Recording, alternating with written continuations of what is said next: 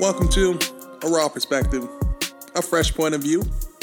I'm your host, Richard Anthony Wallace, once again in the lab. Shout out to my brother Kyle, Hard Fingers Wallace, always making those fire beats for you all. Really do appreciate him. If you haven't done so already, you can follow him on Instagram at GoodKarma847. That is GoodKarma 847. If you haven't done so already, you can look us up on Facebook.com/ARawPerspective. Hit that like button and subscribe. Today's episode is about life outside of Earth. Are we truly the only ones out there? It's an interesting topic to talk about. The 7 billion people out there. Do you really think that we're the only ones on this small little dot called Earth? And it's always been a curious thing to me. I've always been fascinated with NASA and the aesthetics of planets, galaxies, the way that the stars align. I've always been fascinated with those things. If you haven't checked out the Hubble telescope and the photography that it's done, the aesthetics is wonderful. And the way that they state that the Big Bang is what transpired and all of that is just explosive gas, it's really fascinating if you really think about it. And just to think that with all that mass and all that space, what's called space, we're truly the only ones? And don't get me wrong, the galaxy spans how many light years away? I don't even know the closest planet. What's the closest planet? Closest planet compared to Earth is, well, it's not Venus. I'll look it up later, but you catch my drift. It's hundreds and millions of light years away to planets that we can make obtainable. It takes forever for us to get to a planet. Hell, we're trying to get to Mars. It's going to take 6 Earth months for you to get somewhere. And that's a long time, and that's our nearest planet. Because space is huge. It's very, very huge. So that's why I feel like we're not the only ones.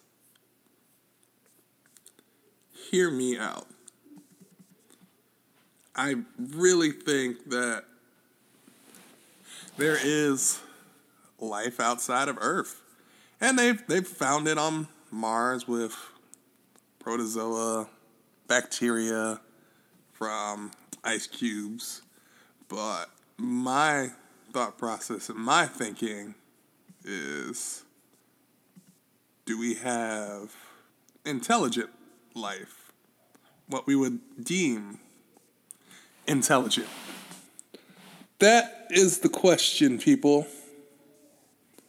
That is one of the things that has no answer. Scientists, astronomers have been looking for life. They probably found it, but haven't told us because it just seems there's too much space out there for us to genuinely be alone.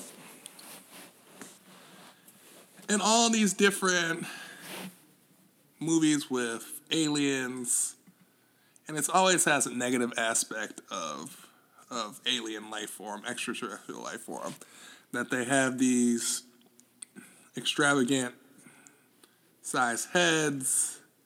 They're always gray and scaly. I just don't buy it. I think that aliens probably mirror us. They look probably just like us. That's how I would think it would transpire. I mean, if there's creator and created all in the image, why not make something that looks in the image of what it looks like? I mean, are we alone? Does it come down to whether intelligence is probable outcome of natural selection or an improbable fluke? Are we a rare occurrence of it's just us? It just doesn't resonate with me. I just can't see it. Granted, it did take billions of years for Earth to be formed, and the sun and everything was a perfect accident. Scientists always have to describe if there is intelligent life out there. Does it take 3.5 billion years? Is there a circumstellar habitable zone, which is CHZ? Are we the only ones that have that?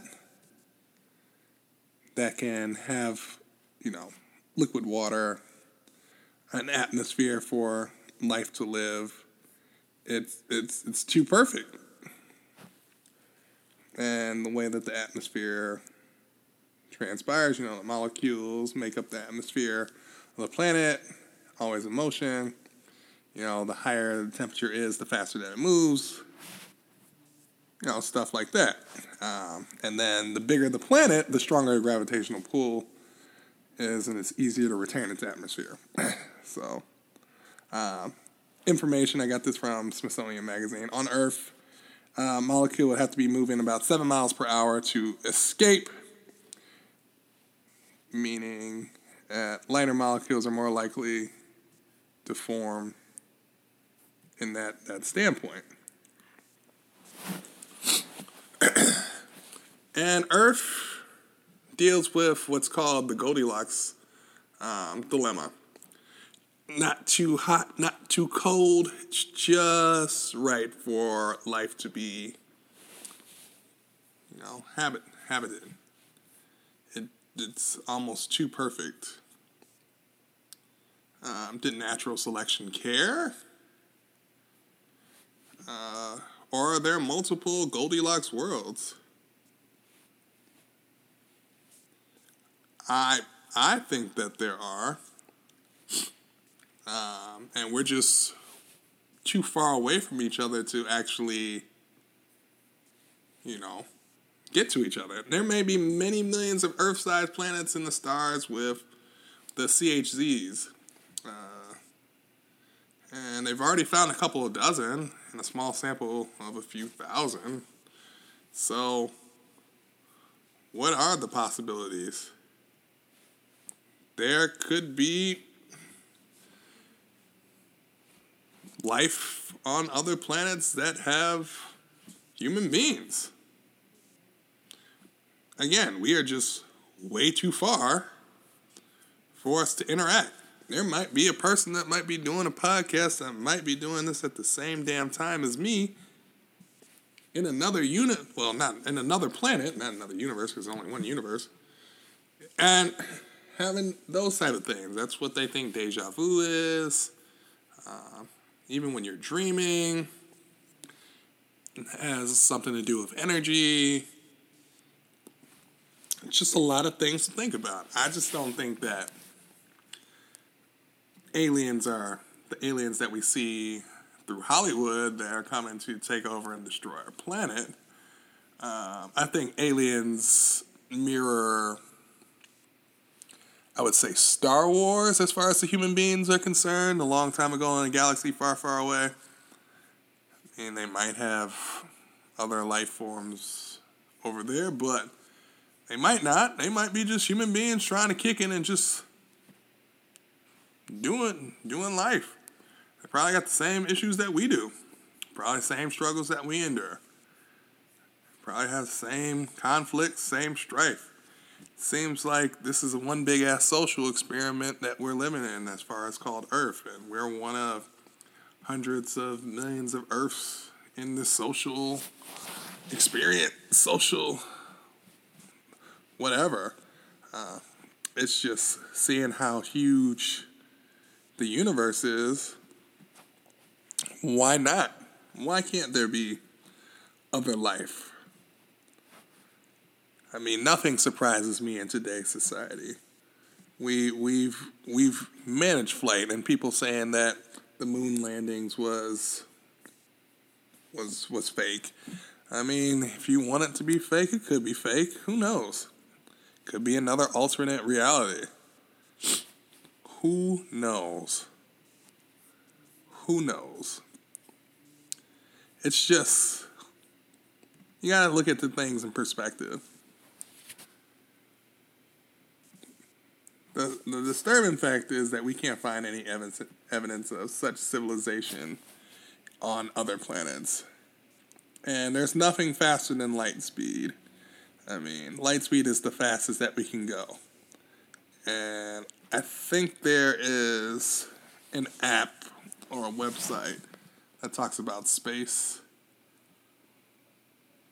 where it gives the definition of how long it takes for you to travel at light speed to all of the different planets. So, it's going to take a long time. It's going to take a very long time. Light speed is the fastest we can go. If you were to travel at 5 miles a second, it would take 37,200 years to go 1 light year. And human beings don't have that long of a clock.